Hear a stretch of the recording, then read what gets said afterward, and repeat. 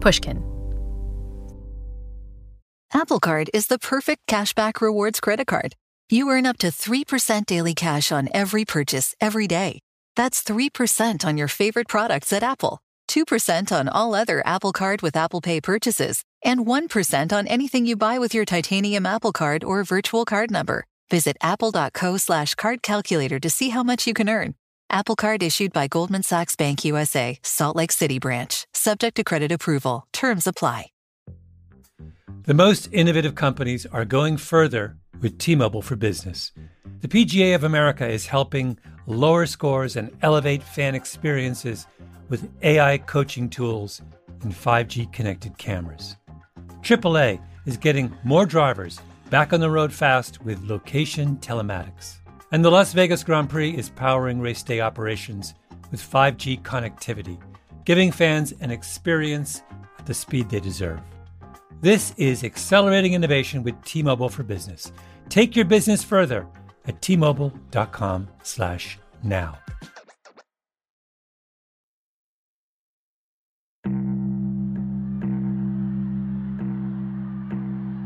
I'm not a groupie person really at all. I don't really care about sports. I don't really care about teams. I did not care about baseball at all. I really was only there because I was so smitten with him.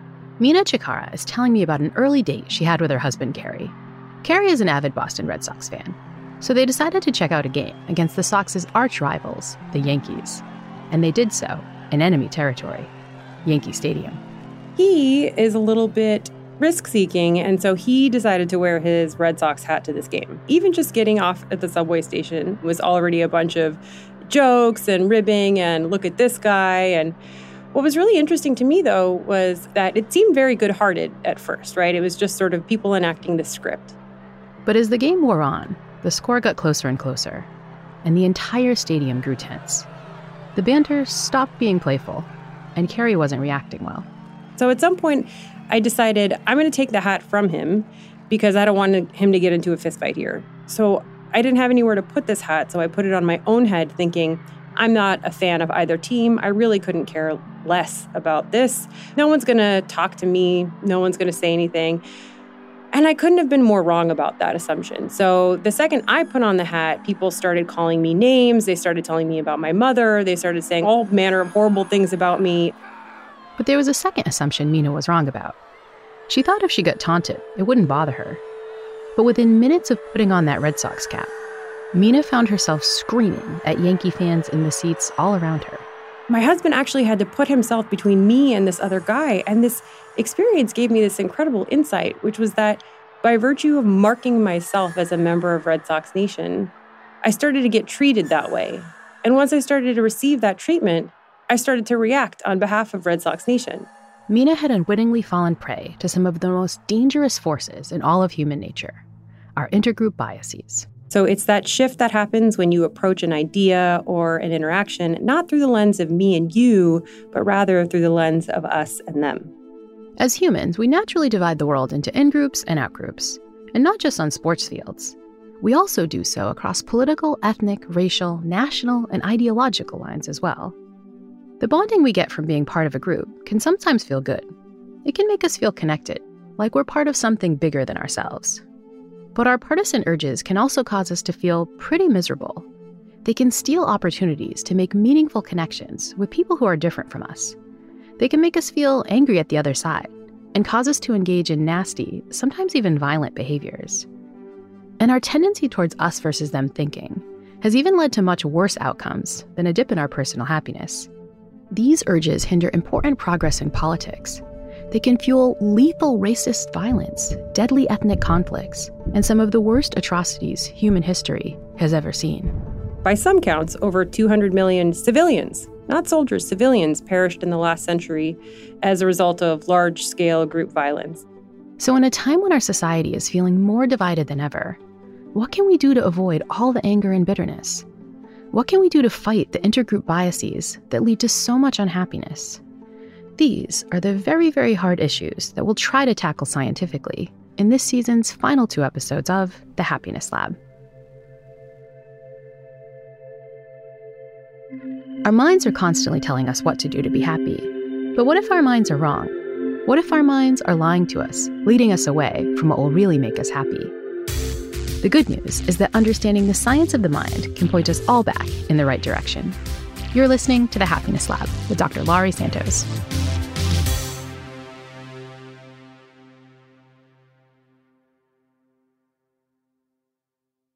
We left Mina's story with her screaming uncontrollably, having to be restrained by her boyfriend from squaring off with people she'd never met, her passions inflamed by a game she had zero interest in just hours before. It may sound crazy that one little Red Sox hat could cause all that trouble, but yet... It 100% happened and was actually the impetus for my dissertation. Mina is now a professor of psychology at Harvard University. She's become a world expert on the neural underpinnings of our intergroup biases. As we got to talking, I learned that Mina's unfortunate foray into Red Sox fandom wasn't the first time she'd seen the dark side of our us versus them thinking. My dad is Serbian, my mom is Bosnian. My entire family is from former Yugoslavia. Mina and her parents moved to the United States in the 1980s, but her extended family stayed in former Yugoslavia as her homeland descended into bloody civil war. You know, I would hear these harrowing stories of people who had been neighbors for decades, who had raised their children together. They had been friends. They had been in each other's weddings.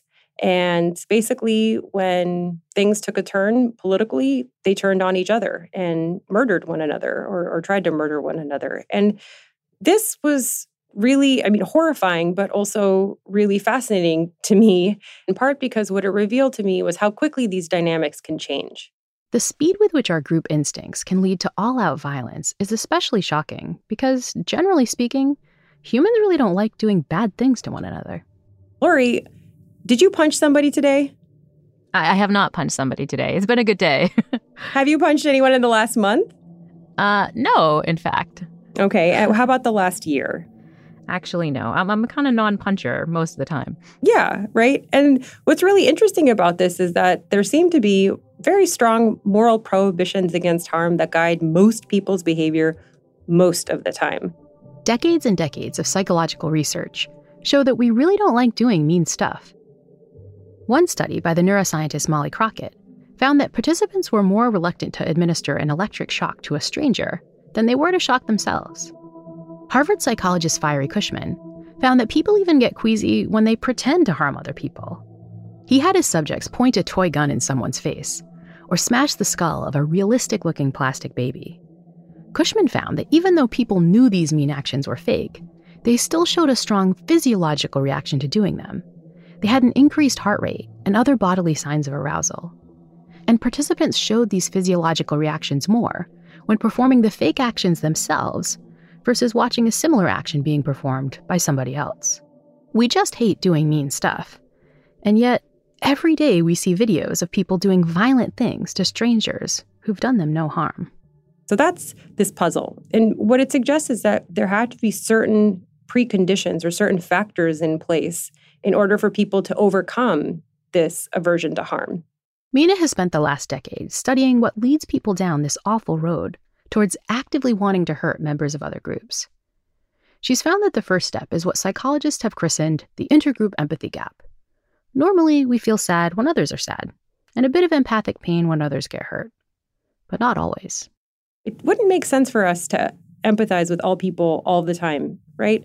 If we really felt the weight of every person in the world, we'd never get out of bed. And it turns out that more and more evidence indicates that these failures of empathy are particularly likely when targets are socially distant, so when they belong to other social or ethnic groups. Tons of studies show that we literally don't experience the pain of outgroup members the same way we do for people in our own group. There's evidence, for example, that white doctors are less likely to prescribe pain medication to their Black patients. And even when such pain reducers are prescribed, they're given in lower quantities. Our indifference to other groups' pain mean that even doctors can inadvertently cause people who are unlike them to suffer more than is necessary. But an absence of empathy still doesn't mean that we're cool with knowingly causing bad things to happen to other people. To do that, we need to take the next troubling step on that dangerous intergroup path, one that's summed up by a German word, Schadenfreude, literally harm joy. Schadenfreude really specifically refers to the malicious pleasure that people feel when they see another person suffering. Oftentimes, if you just don't like someone if you perceive that someone has acted in an unjust way, if they're undeserving, or if you envied them, that these would all be precursors for feeling pleasure when you saw that person suffer misfortune. But Mina wanted to know if schadenfreude could also be at the root of between-group conflicts, too. Would it be enough just to know that someone came from a different group in order to be able to engender this kind of aggressive, malicious pleasure? Human history has shown us that it's surprisingly easy to get people to feel schadenfreude towards outgroup members. Sports is this great microcosm in which to study these dynamics because people not only feel allowed, but emboldened to say really horrible things about the outgroup. So what we realized is if we could just tap into individuals who identified as sports fans, that maybe we could get some honest responding when we just ask them, how good does it make you feel to see this bad thing happen to these other folks? Mina recruited, of course, Red Sox and Yankees fans. She stuck them inside a brain scanner and showed them cartoon versions of baseball plays involving lots of different teams. But on the critical trials, the ones Mina was really interested in, they got to watch good and bad things happen to their rivals. What we found was that watching your rival fail engaged several different brain regions, but the only one that was associated with just how much pleasure participants said that they felt was this region called the ventral striatum. The ventral striatum is part of our brain's reward circuit. But this region doesn't just register, hey, that event felt really good. It's also critically involved in learning. That means that when the ventral striatum is activated, it helps us decide how we personally should behave in the future. It notes when there's a surprising positive event in the environment and says, okay, let's come back to taking the action that brought that event about, because that's going to be the thing that's going to be rewarding in the future. Mina's Red Sox fans were starting to make a mental connection between that great schadenfreude feeling and the possibility that they could use their own personal behaviors to cause that nice feeling again, perhaps by actively harming someone else.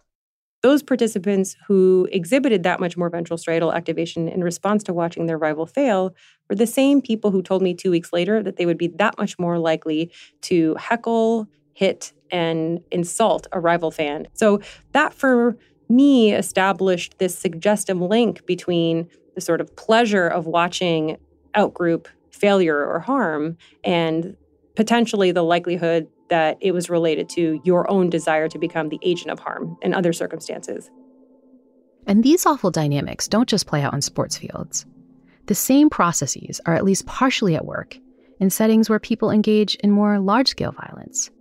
Think ethnic cleansing, like Mina's family experienced in Yugoslavia, or hate crimes against marginalized groups, or the long legacy of lethal violence that law enforcement personnel have inflicted on Black people in the United States.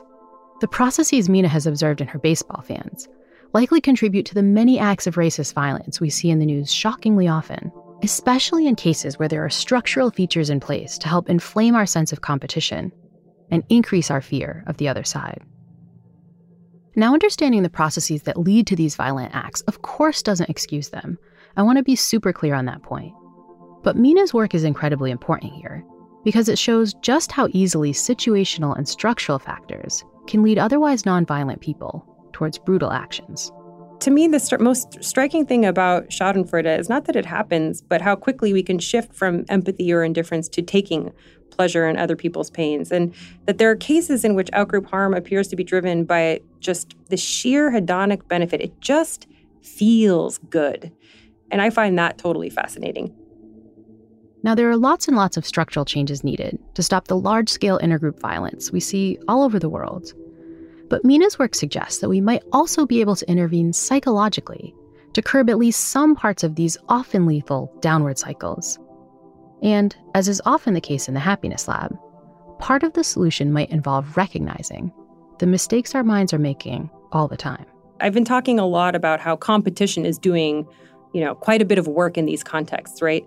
And I think that a huge part of conflict escalation is actually a mistake that we make in intergroup contexts, which is that we don't deal with the person in front of us.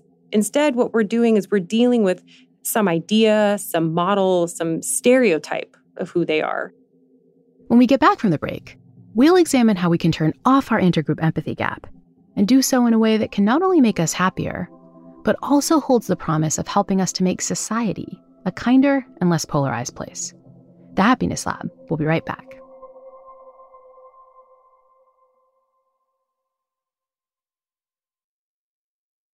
When you're hiring for your small business, you want to find quality professionals that are right for the role. That's why you have to check out LinkedIn Jobs. LinkedIn Jobs has the tools to find the right professionals for your team, faster and for free. LinkedIn isn't just a job board. LinkedIn helps you hire professionals you can't find anywhere else, even those who aren't actively searching for a new job but might be open to the perfect role. In a given month, over 70% of LinkedIn users don't visit other leading job sites. So if you're not looking on LinkedIn, you're looking in the wrong place. On LinkedIn, 86% of small businesses get a qualified candidate within 24 hours. Hire professionals like a professional on LinkedIn. LinkedIn knows that some small businesses are wearing so many hats and might not have the time or resources to hire. So they're constantly finding ways to make the process easier. They even just launched a new feature that helps you write job descriptions, making the process even easier and quicker. Post your job for free at linkedin.com/THL. That's linkedin.com/THL to post your job for free. Terms and conditions apply. Apple Card is the perfect cashback rewards credit card. You earn up to 3% daily cash on every purchase every day. That's 3% on your favorite products at Apple, 2% on all other Apple Card with Apple Pay purchases, and 1% on anything you buy with your titanium Apple Card or virtual card number. Visit apple.co/card calculator to see how much you can earn. Apple Card issued by Goldman Sachs Bank USA, Salt Lake City branch. Subject to credit approval. Terms apply. Last spring, my friend Stephanie and I had a chance to travel to Rome as part of her research trip. And as usual, when I travel, we stayed at an amazing Airbnb. Our Airbnb even had a balcony that overlooked the Colosseum. It was the perfect spot to check out the sights and just relax. But what was happening to my house while I was away? Did you know that while you're away, your home could be an Airbnb? You could just host a spare extra room, or you could Airbnb your whole home while you're away to earn some extra money. Your home might be worth more than you think. Find out how much at airbnb.com/host. I'm very worried. I think that there are lots of trends that are pushing us away from what is really our truer natural state, which is to be interconnected with each other. That said, I'm not fatalistic, right? I think that there are things we can do to push back. This is my friend Jamil Zaki, a professor of psychology at Stanford University. Jamil has just written an important new book called The War for Kindness: Building Empathy in a Fractured World. It used to be called Choosing Empathy, which now is the title of one of the chapters. I started writing it in 2015, and I don't know, around late 2016, early 2017, I can't quite put my finger on what it was, but something changed in our culture. I felt like things were getting crueler and less connected, and people were getting really exhausted with trying to connect with each other and really embracing social division in a way that I hadn't seen in my adult life. I felt like I was being a Pollyanna, just writing this kind of positive, hey, you can choose empathy too, when all around me it seemed like this giant tire fire where people just hated each other more than ever. And it felt to me like I needed and wanted to acknowledge that to be empathic, to choose empathy, is a radical choice in today's culture. It is a fight against other forces that are pushing us in the opposite direction. Jamil wants us to get pissed off at the current polarized state of society and to take up arms for a coming battle. But his war doesn't involve weapons or the usual intergroup bloodshed. Jamil wants us to fight divisiveness and our ever-increasing sense of disconnection. He wants each and every one of us to commit to being kinder to one another. If you've paid any attention to the news in the last few years, you understand that Jamil's war for kindness is becoming more and more of an uphill battle. A growing body of work shows that empathy, in general, seems to be decreasing over time. One study presented people with a series of statements and asked them how well it described them, on a scale from 1, not at all, to 5, fits you perfectly. The statements were things like, I often have tender, concerned feelings for people who are less fortunate than me. And when I'm upset at someone, I usually try to put myself in their shoes for a while. And what they found was that in 1979, the average American scored like a 4 out of 5, which sounds not terrible, maybe a B. But by 2009, the average American dropped down to a 3.5 out of 5. So to put that in perspective, the average American in 2009, less empathic by this measure than 75% of Americans just 30 years before. This rising level of disconnection means that more and more of us are missing out on a potential boost to our well-being. It's surprising to a lot of people that empathy is good for us, the empathizer, right? We typically think of it almost like a transfer. Like I give up my money or time or emotional peace in order to help you have more of it. It's sort of the quintessential act of self-sacrifice. It turns out, though, that the data point almost exactly in the opposite direction, that caring for others is one of the most important ways we can care for ourselves. People who experience a lot of empathy also tend to be happier, less stressed, and experience less depression. They find it easier to make new friends and to maintain important relationships, like their marriages. 7th graders who are able to understand what others feel are also better able to survive 7th grade, which is not easy if my recollection serves. The false intuition that empathic work reduces our happiness is hard to shake.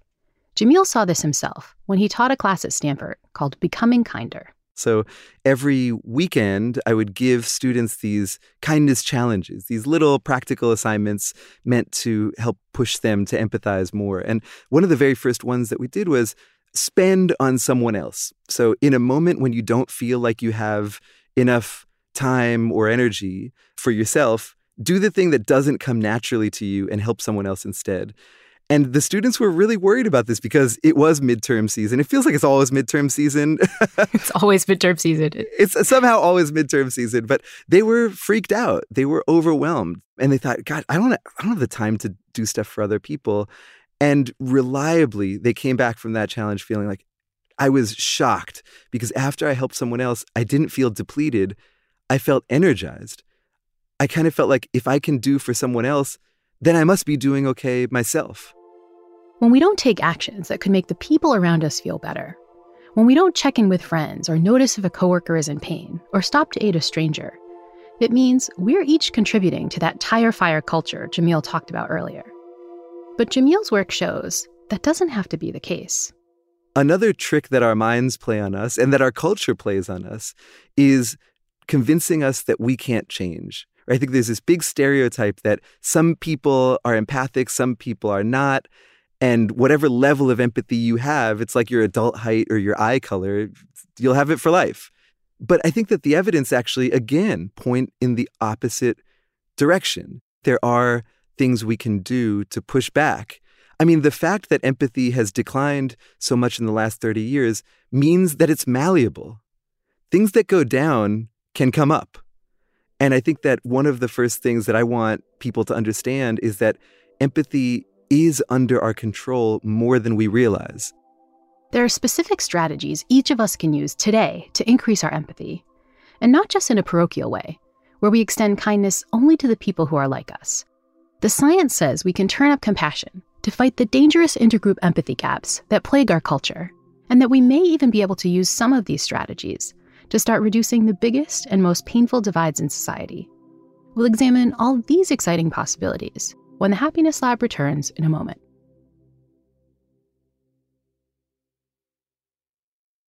Last spring, my friend Stephanie and I had a chance to travel to Rome as part of her research trip. And as usual when I travel, we stayed at an amazing Airbnb. Our Airbnb even had a balcony that overlooked the Colosseum. It was the perfect spot to check out the sights and just relax. But what was happening to my house while I was away? Did you know that while you're away, your home could be an Airbnb? You could just host a spare extra room, or you could Airbnb your whole home while you're away to earn some extra money. Your home might be worth more than you think. Find out how much at airbnb.com/host. This episode is brought to you by Choiceology, an original podcast from Charles Schwab.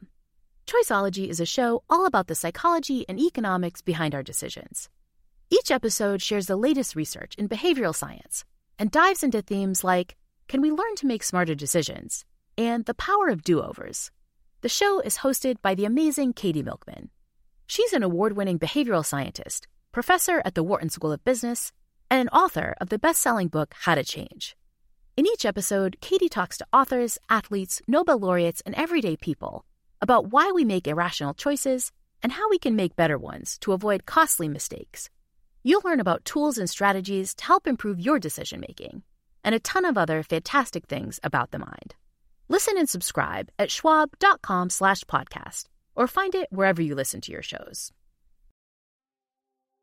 Hello. Malcolm Gladwell here from Revisionist History, my podcast about the overlooked and the misunderstood. A couple of years ago, I wrote a book called Outliers. It was about exceptional people, the ones who operate at the outer edges of human performance. Outliers fascinate me. And last year, I discovered an outlier in the form of a community organization, Washington State's City of Bellevue. The city wanted to improve public safety by making their roads safer. So they created something that no one had ever built before, a platform that gave road users warnings of any dangers ahead in real time. How did they build it? By using a combination of technologies: the Cellular Vehicle to Everything network, T-Mobile's 5G network, and 5G connected cameras. People driving, bicycling, walking, running, can't forget people running, and people operating the transportation network now had a way to prevent crashes. It's been a huge success. The City of Bellevue earned first place in the community category at the T-Mobile for Business Unconventional Awards, an event that celebrates T-Mobile customers who've dared to innovate for the sake of meaningful change. If you're a T-Mobile for Business customer and your team has, like the City of Bellevue, innovated something really, really cool, I encourage you to enter. It's also a great way for outliers to be recognized in front of your industry's most influential leaders. You can enter at T-Mobile.com/unconventional awards. That's T-Mobile.com/unconventional awards. See you there.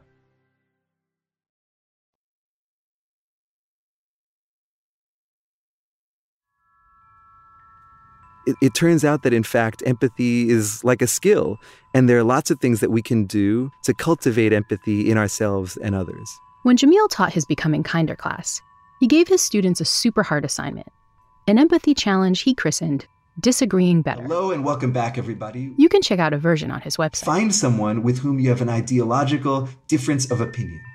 But then instead of yelling at each other or judging each other or even debating, I want you to try to cultivate curiosity about each other. Ask this person how they came to have their opinion in the first place, and share with them the story of how you came to have your opinion in the first place. Students embarked on hard conversations with racist Facebook posting uncles and frank discussions about sexuality with their less than progressive parents. They predicted that these exchanges would end in frustration or even tears, but in nearly all cases, those story-sharing conversations went better than expected. When you start with narratives, instead of either calling people out or saying how wrong they are, you get to a new type of discussion right away. One in which it actually doesn't matter as much if you would agree on every point, but something just as important, or maybe even more important, happens, which is that they grow to appreciate that people they disagree with are not necessarily bad people. They're just people with different stories than their own. No one owes anyone empathy, especially if they're expressing bigoted viewpoints. But Jamil says his students were still surprisingly grateful for having been given the challenge, because it taught them that making connections across seemingly unbridgeable divides is actually possible. But you might be saying, this is just an anecdote from one college class of students talking to their family members. Is there scientific evidence that sharing stories and empathic work like this really does the job? Can connecting over shared experiences actually reduce the intergroup disconnection we see all over the world? Did you vote to allow gay and lesbian couples to continue to marry, or did you vote to ban gay and lesbian couples from being able to marry? I abstained. I didn't vote either way. You didn't vote either way? Typical political canvassing involves knocking on someone's door and launching into a one-way conversation filled with facts, figures, and strong arguments.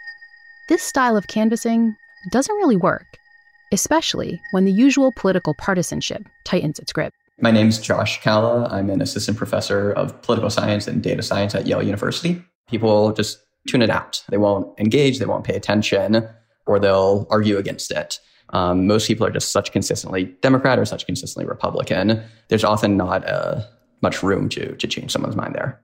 But Josh and his colleagues have begun studying the effectiveness of a new kind of canvassing, one that can break down our intergroup blinders, and one that also employs a lot of the same empathic practices that Jamil and his students used in that Disagreeing Better assignment.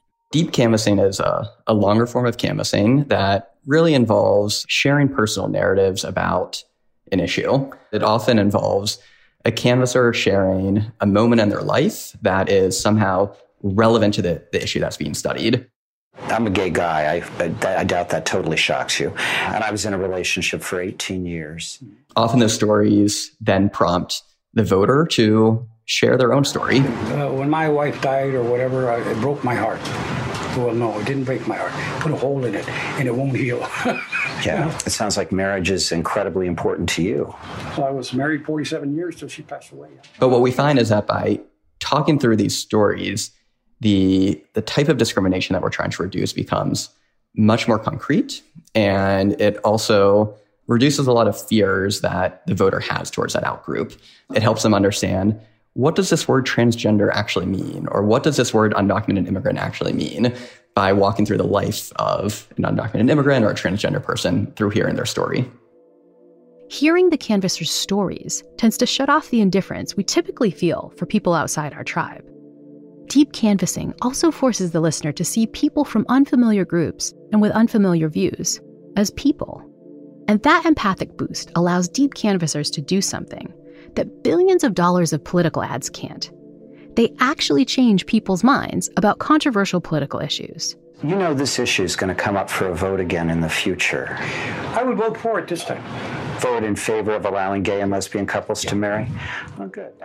Josh's careful field research has found that deep canvassing gets about 5 to 7 new supporters for every 100 people they talk to.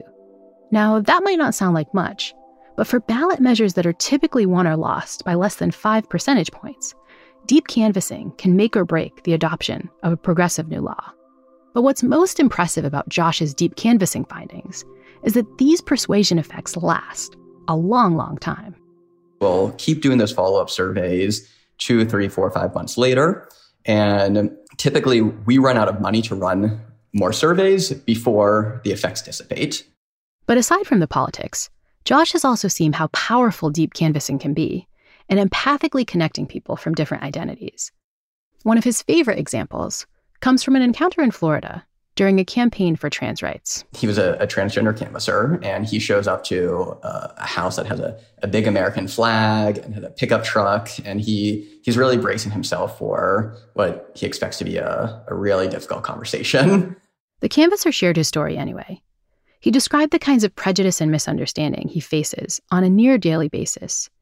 He even shared a story about being made fun of and called an animal on the New York subway. After sharing this story of personal discrimination, he asked the person he's canvassing, this white, macho, pickup truck driving, American flag guy, have you ever faced anything like that? The guy he's canvassing really pauses for a minute and says, the experiences that you face, the discrimination that you face, and people's lack of empathy and understanding, it's not that different than the experiences that I face. I served in Afghanistan. I did 2 tours there. I came back and I had PTSD. People would look at me like I was crazy and they wouldn't understand what was going on. And what I love about that story is it just questions so many of the assumptions that we all make, and shows that, again, if we're patient, if we question those assumptions, if we're vulnerable and try and listen and share our experiences, we can be successful at changing minds. Jamil is a huge fan of Josh's deep canvassing work because it provides a wonderful example of the central claim in his War for Kindness book, that empathy is a skill we can build over time, a tool we can use to do some amazing things, if and when we have the bandwidth to use it. I think our culture right now includes a lot of threat. At home, online, outside, we constantly feel as though there are people who threaten our identity, who threaten our way of life, who threaten our beliefs. And I'm not going to say that that's untrue. And although it's easy and natural to engage in, I guess, what you'd call call-out culture, right? So just sort of attacking people who have, toxic or problematic attitudes.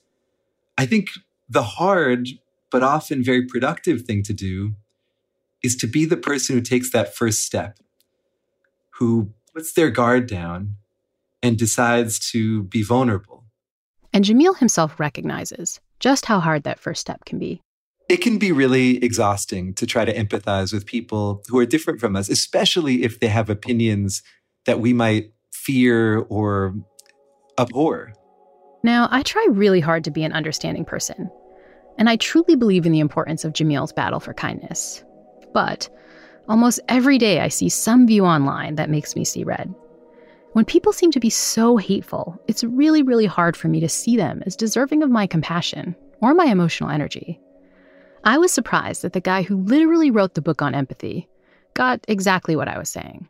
Trust me, I feel that way all the time. I still remember when the New York Times had this whole very sympathetic portrayal of a family in Illinois that happened to be Nazis. And I remember a detail where they were trying to humanize this family by talking about how they cooked their pasta. And I just remember thinking, I don't want to hear about your Nazi pasta. You know, I don't want to humanize you. It's exhausting to connect. And it's especially exhausting to connect with people who say things that are awful and that don't really deserve a platform. So I think it's perfectly okay for people to think about what they have the energy for, what they have the space for. And no one should feel like they're obligated to connect with or empathize with somebody who's saying awful things. Now, no one has to do this. It's not anybody's job. But when we do, it's remarkable how powerful that can be. Because sometimes what you realize is that people on the other side are also waiting for a chance to be human. Despite the uphill battle, Jamil's optimistic that his war for kindness is gaining new recruits. I've received hundreds of emails that are something along the lines of, I am so fed up with this culture of division. I want more empathy in the world, but I'm the only one. And I'm almost like, can I put you all in a group chat or something? Because there's like so many of you. And I think we often feel alone, like we are the only ones swimming upstream against a culture of hatred and division and isolation. But I think it's really shocking how powerful it can be to take the first step, to be that change instead of waiting for it. Because when we take a step towards listening to others, towards being vulnerable with them, oftentimes we find that they're ready to do the same thing. And I think that if each one of us does that, that can change our lives and it can change the lives of people around us, maybe even save lives. The thing that really inspires me is what could happen if a lot of us did that, if most of us did that. Because then we wouldn't be changing lives one at a time. We'd have the chance to actually change our entire culture. I try to be an optimistic person. But right now, in 2020, the idea that our entire culture will change for the better seems a pretty distant hope. So much about how our institutions work seems to be wrong. And the flaws in these systems lead to prejudice, cruelty, and injustice. And lots of people don't seem to realize that the burden of all these awful things continues to hurt some marginalized groups more than others. Seeing all this makes me really sad and angry at the groups I feel are responsible.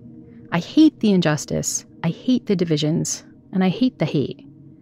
Even on my best days, it's hard not to lose hope that I personally can make any difference in these historic problems.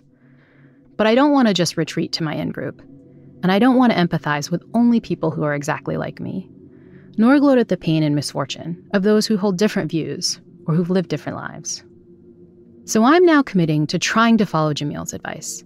I'm going to remember that the science shows my intuitions are wrong, that if I try to take the first step and put my guard down, at least in those cases where I have the emotional bandwidth to do so, it might be more effective than I think. Rather than only seeing someone as a member of an identity I disagree with, I'll try to connect a bit better. I'll ask people to share their stories, and if they'll listen, I'll share my own. But like Jamil, I also want to make sure that all this empathic labor is a bit more evenly distributed, that the hard work of deep connection doesn't just fall to historically marginalized groups who've long been on the receiving side of all the injustice. These are the folks who are least likely to have the needed emotional bandwidth to make connections. I also want to make sure that we're distributing the work of correcting these injustices a little more fairly, and that the blind spots of our mind don't prevent well-intentioned people like me from inadvertently making all those structural inequalities worse. And so when the Happiness Lab returns next time, we'll tackle all these issues directly. In our next episode, How to Be a Better Ally, we'll hear what science says about how you can fight the structures that lead to some of society's worst injustices, and how the lies of our minds sometimes cause good people to unknowingly make things worse. We'll also see that using evidence-based strategies for becoming a better ally can not only boost your own personal well-being, but more importantly, can make us more effective in contributing positively to the causes we care about most. And so I hope you'll return next week to hear the final Season 2 episode of The Happiness Lab with me, Dr. Laurie Santos.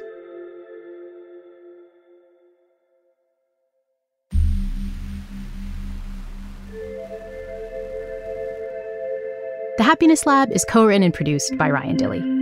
Our original music was composed by Zachary Silver, with additional scoring, mixing, and mastering by Evan Viola. Pete Naughton also helped with production. Joseph Fridman checked our facts, and our editing was done by Sophie Crane McKibben. Special thanks to Mia LaBelle, Carly Migliori, Heather Fain, Julia Barton, Maggie Taylor, Maya Koenig, Jacob Weisberg, and my agent, Ben Davis. The Happiness Lab is brought to you by Pushkin Industries and me, Dr. Laurie Santos.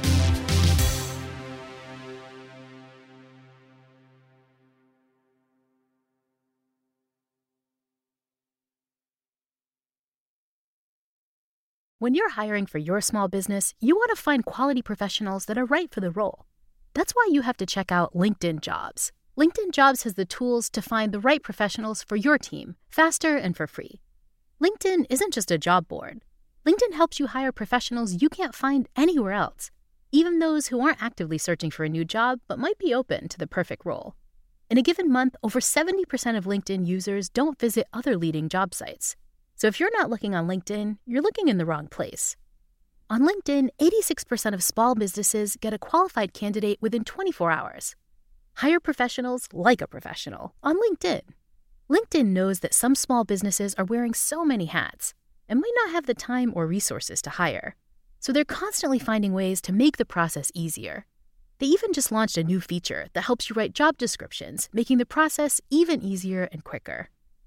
Post your job for free at linkedin.com/THL. That's linkedin.com/THL to post your job for free.